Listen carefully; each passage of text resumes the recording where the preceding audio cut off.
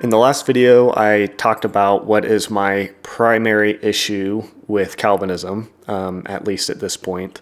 And if I summarized that last video, if you didn't watch it, you can go ahead and watch that or listen to the podcast form. But if I was to summarize what I really was getting across is the question of, is the spiritual blessing of being chosen by God, being selected by Him, that spiritual blessing of Him choosing individuals and choosing to enter into a special relationship with them, is that blessing a fruit of Jesus, a fruit of first being in Christ? Does it come forth out of a relationship with Christ, out of being attached to Him as the vine? Or is getting into Christ and eventually getting Christ, is that a fruit of first being elect and chosen by the Father? So with that, I want to go ahead and jump in, and what I'm going to do is I'm going to play in sections these clips from the Apologia Radio video where they discuss this question. I'll play through parts of the clips and then kind of comment on some of the things that they say. This would be a good transition. I'm glad as far as the passage you read at the beginning in Ephesians, I've been dialoguing with someone that listens to us. His name's Jordan, and he has a really great question, and specifically in regard to this passage. I thought it'd be a good transition. I think it'll be quick and easy to answer. So his question is, he says Ephesians 1:3-4 says that every spiritual blessing, including being chosen to be holy, was given to us in Christ. So if we didn't get in Christ until after regeneration, then how can it be said that we were chosen before regeneration? That would be God choosing us outside of Christ and not in Christ. Okay, so he just read the question that I actually sent him in the Facebook message. And so even as I sit there and listen to that, it's a bit of a confusing question unless I think it's easier to be able to stop and actually read through the question to understand what I'm actually asking. And so I want to explain that question so it's clear to you guys listening and watching what I'm actually asking and the problem I'm actually presenting. And so what I asked is, Ephesians 1:3-4, it says that every spiritual blessing has been given to us in Christ. And so to me, it seems like there is a condition, that there's a spiritual location, that those who are receiving every spiritual blessing, that those blessings are located in Christ. And that's why in the last video I drew the circle that represented in Christ. And Ephesians 1, Paul seems to communicate that God has placed inside that circle of Christ every spiritual blessing. So those blessings are reserved for those in Him, and nobody gets those blessings who are outside of Him. But what Calvinism would seem to communicate is that before we're in Christ, we somehow get the spiritual blessing of being chosen by God. So first we receive the spiritual blessing of being chosen, and next we eventually get into Christ.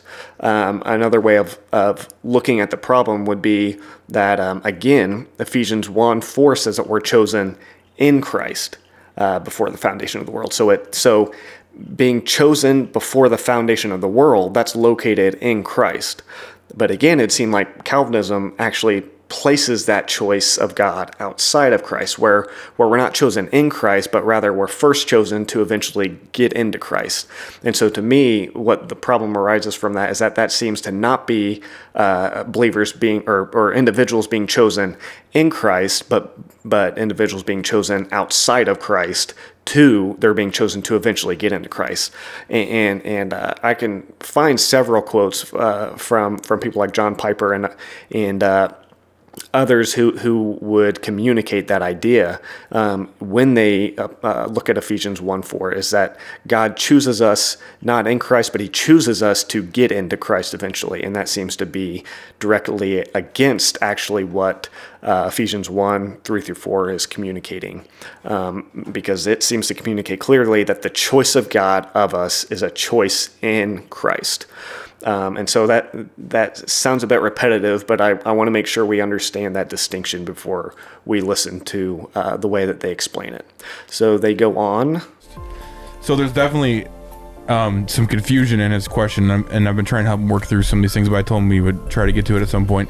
And the reason he brought this up is because he found a video of some guy on YouTube that's like, oh, I destroyed Calvinism with this argument. And it was like, that's not even how any of this works. I don't see anything at all interesting in the argument at all. I don't understand what the confusion is. Maybe I'm not hearing the... Yeah, it's weird. And so, because he told me that he's asked a bunch of Calvinists and nobody can answer the question. I'm like, well, it's because it's not how soteriology works to begin with. Yeah. So he's essentially saying that if Christ chose us before the foundation of the world, he's equating that with us then receiving every spiritual blessing in Christ. Before the foundation of the world? Yeah, and so there's a point in time when that happens. Yeah, so there's a point of application. Yeah. There you go. That's the answer to the question. Right. Is that there is an eternal decree by God given from before the foundation of the earth by the Father. Right. The Son enters into history to accomplish the means of that, and then the Holy Spirit applies the saving benefits, everything that comes with that at a certain point in time. You look at the Apostle Paul. Okay, so if you're not hearing what they're saying, let me try to clarify. So basically they're saying there's an eternal decree of God where he chooses us, but that decree, it actually has an application at a point in time, and they go on to say that the point in time where that is applied, which I'm kind of confused about what they means, because it was certainly applied.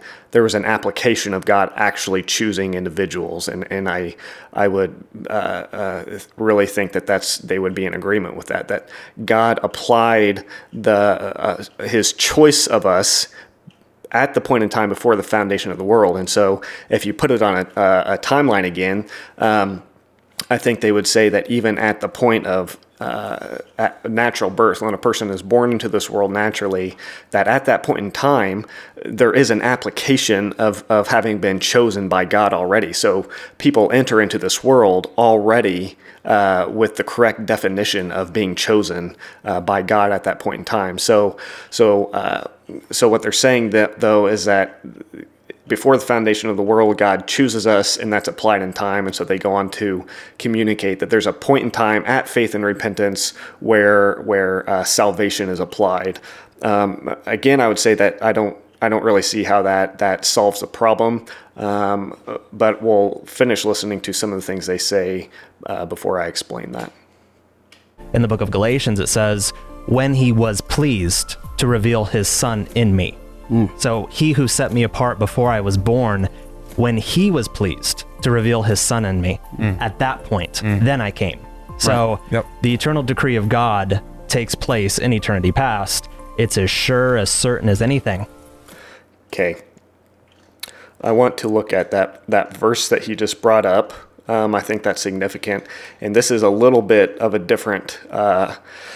It is getting a little bit away from the Ephesians 1:4 argument, but I think since he brought it up, I do want to acknowledge it and reply to it. So what he's referencing to is Galatians 1:15 through 17, where Paul says, "But when God, who set me apart from my mother's womb and called me by his grace, was pleased to reveal his Son in me, so that I might preach him among the Gentiles, I did not rush to consult with flesh and blood." So he's saying that there was a point in time where God was pleased, right, to reveal his Son in Paul.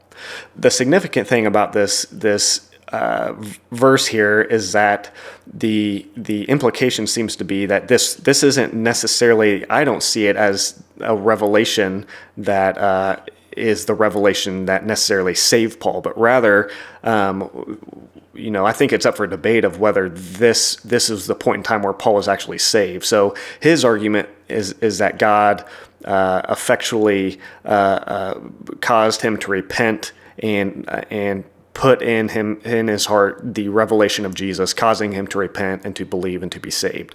I don't think that's what this is communicating. Rather, what he connects this revelation of the Son to, he says, God was pleased to reveal his Son in me so that I might preach him among the Gentiles. So I think that this revelation here is a different revelation than the revelation that saved Paul. I think this was a revelation given to Paul probably after the actual point in time where Paul believed and was saved and sealed with the Spirit.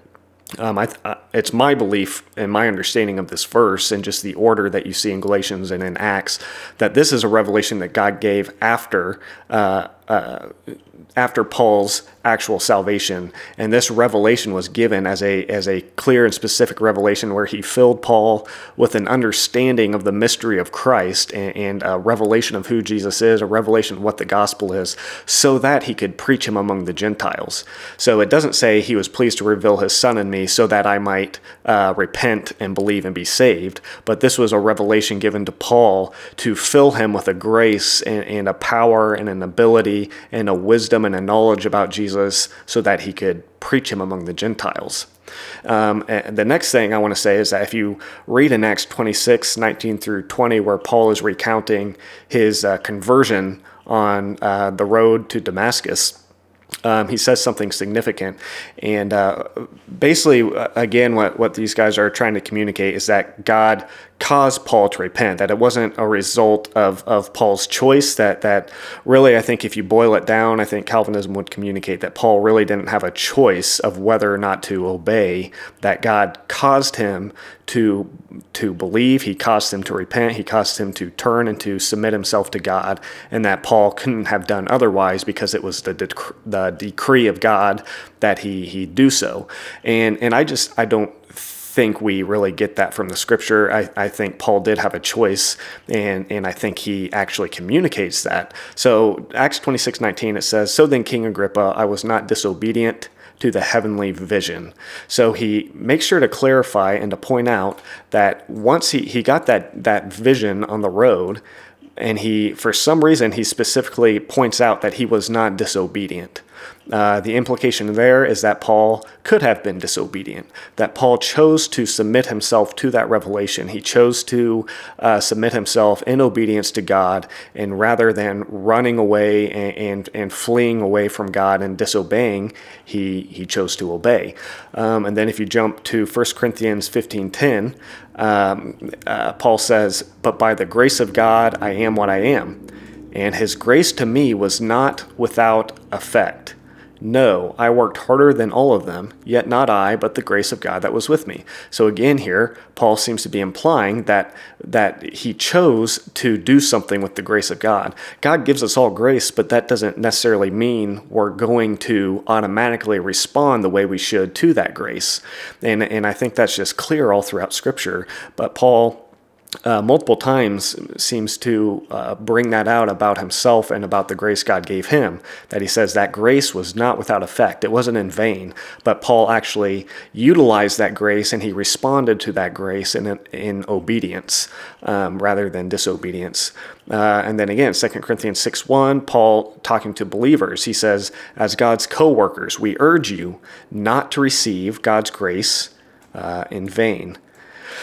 And so again, the implication would be that Paul knew that it is possible to have God's grace given, but rather than responding to that in a right way, rather than responding in obedience, you actually receive it in vain because you don't utilize it in the way that God wants you to. And so Paul is urging them to not do that, not be those who receive God's grace, but then don't respond to it in a correct way and don't utilize it. And I think you see this in the parables of that God gave different of his servants talents, and two of those servants responded to that grace that God gave them in a right way. The other one went and buried it. And so that talent, that grace that was given, was actually received by them in vain. That what God gave him that talent so that he would go and do something with it.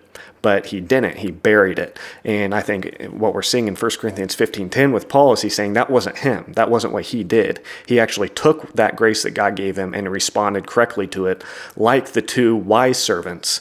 And the implication, again, I think, is that we can be like that foolish servant who, rather than taking God's grace and responding to it in a right way, we can go and bury it, and we can receive that grace in vain. It doesn't accomplish what God allowed it or wanted it to accomplish for us, that we actually receive it in vain. And then two more verses real quick on this. Galatians 1:6, Paul says, "I am astonished that you are so quickly deserting him who called you in the grace of God in the grace of Christ and are turning to a different gospel.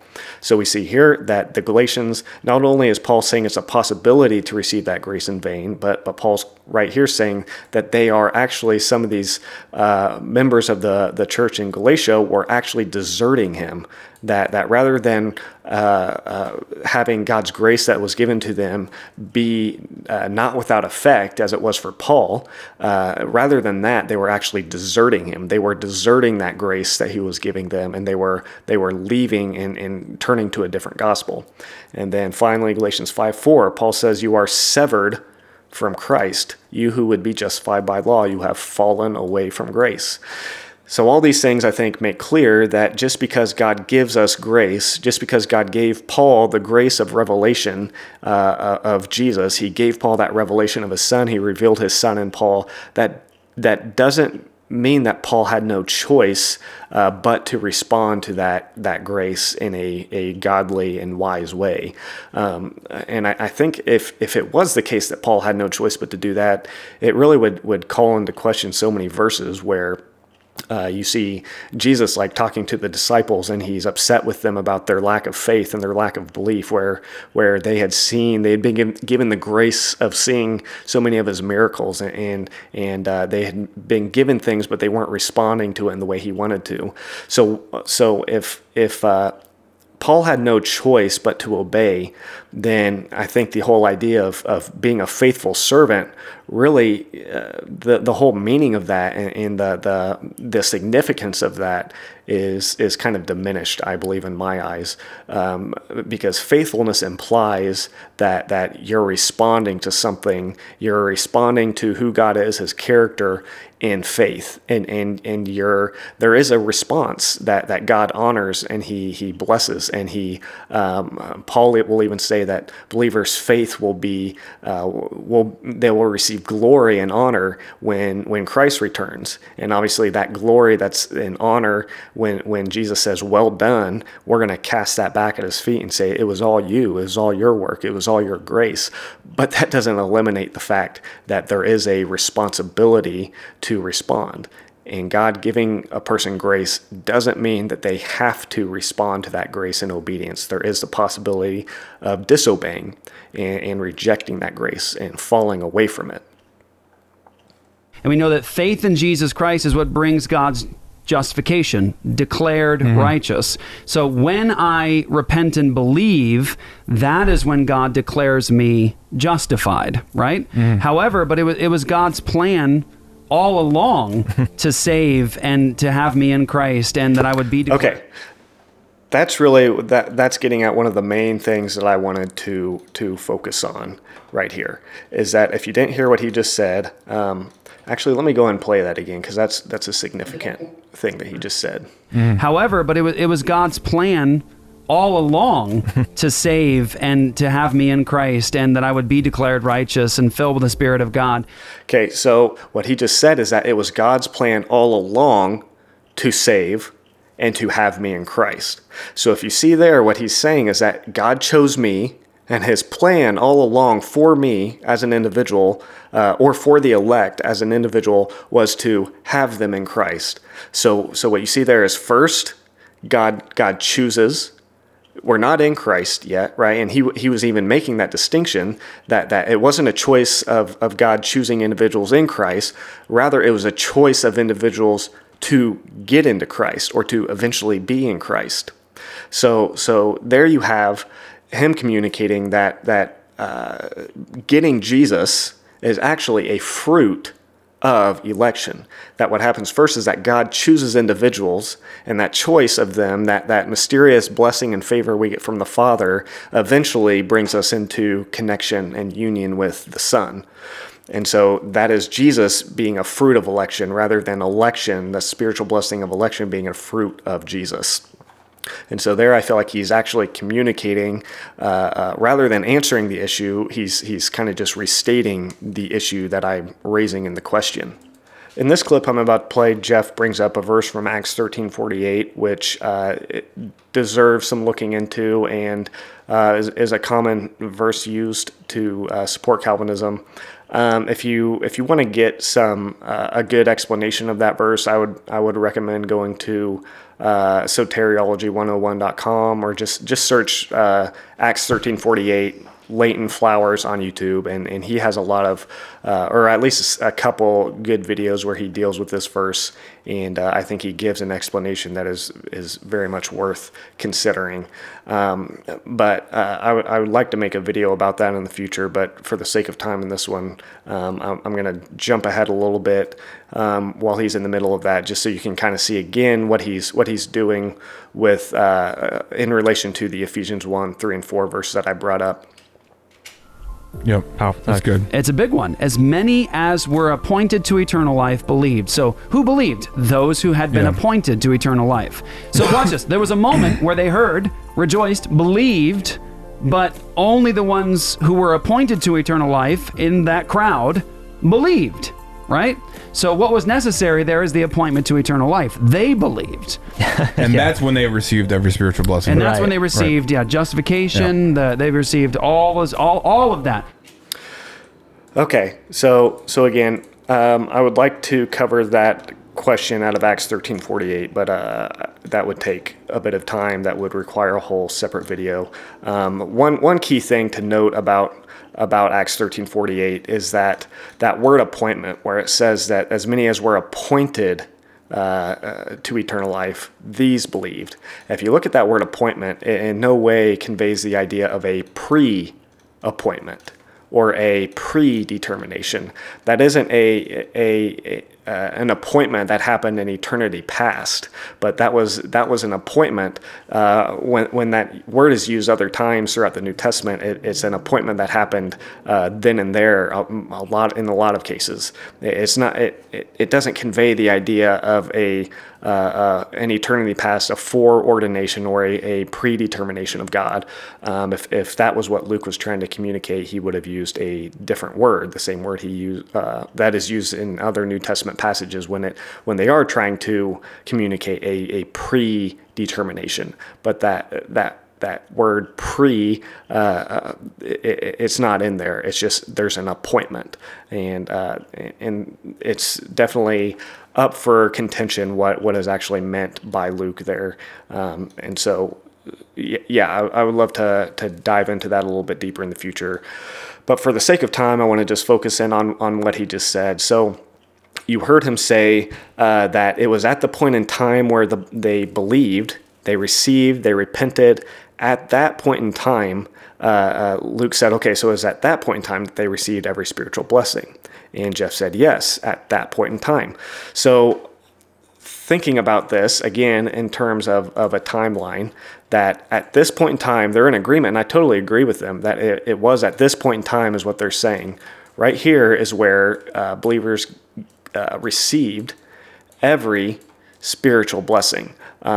So what they're saying is there's faith and repentance happened. The Gentiles heard the gospel, and rather than being like the Jews who ignored it, and they considered themselves unworthy of eternal life, is what Luke writes down. Rather than that, they received it, they embraced it, they believed it, and what Jeff and Luke communicate here is that it's at this point in time that believers, that those Gentiles received every spiritual blessing. So the implication of that is that prior to this point in time, they did not have every spiritual blessing or any spiritual blessings. But again, they would also say that before this point in time, they had the spiritual blessing of being chosen.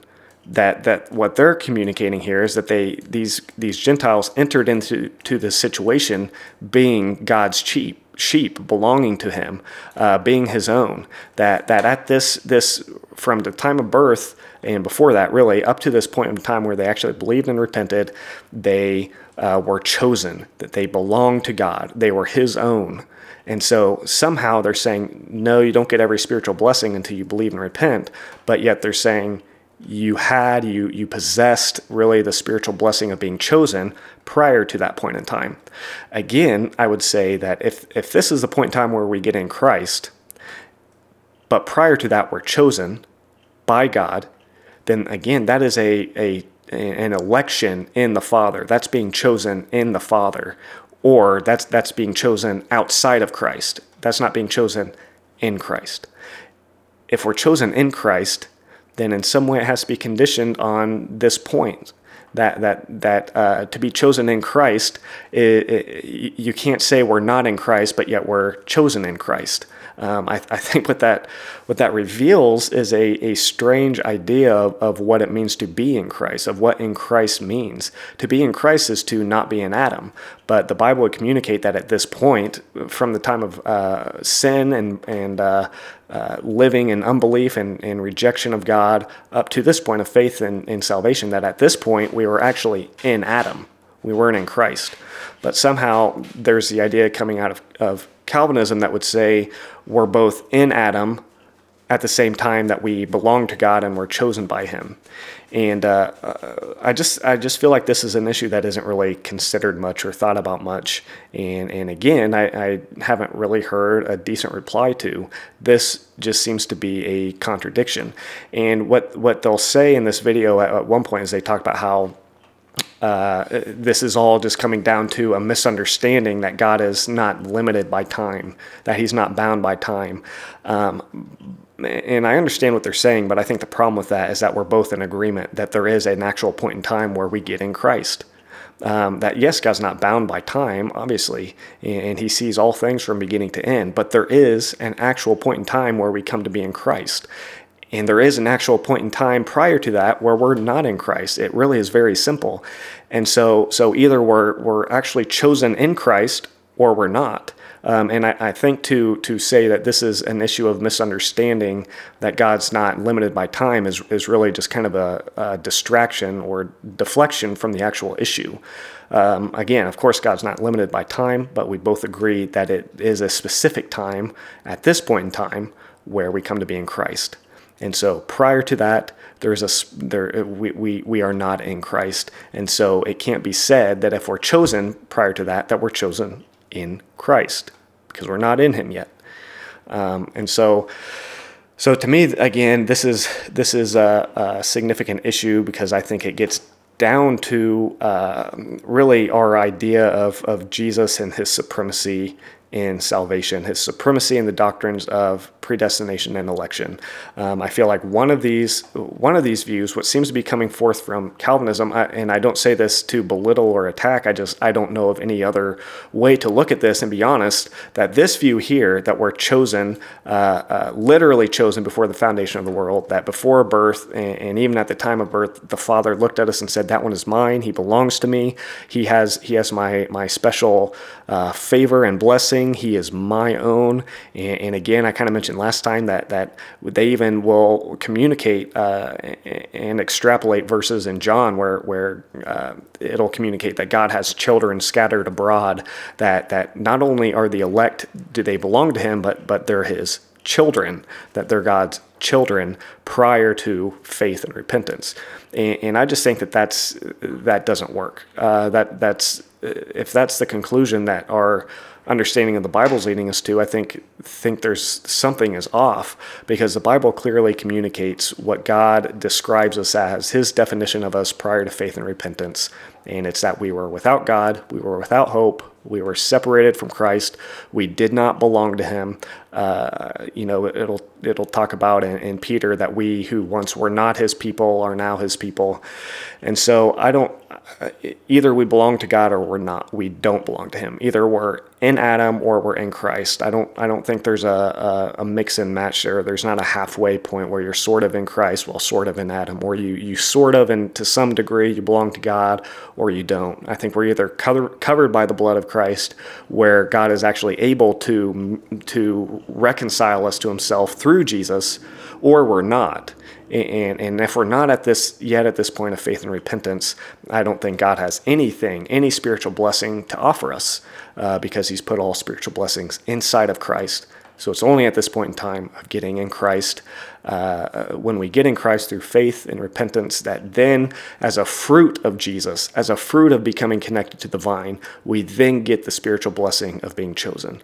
And the only argument I usually hear when I bring this up is that rather than replying to this issue, Rather, what happens is that the argument turns to, well, how does a person believe? And the argument shifts to man's inability or ability to believe or not. And the argument becomes about Ephesians 2, that we were dead in our sins. And so it seems that people don't even listen to the argument I'm making or this contradiction that's being brought up. They immediately just go to the issue of man's fallen condition and whether they can believe.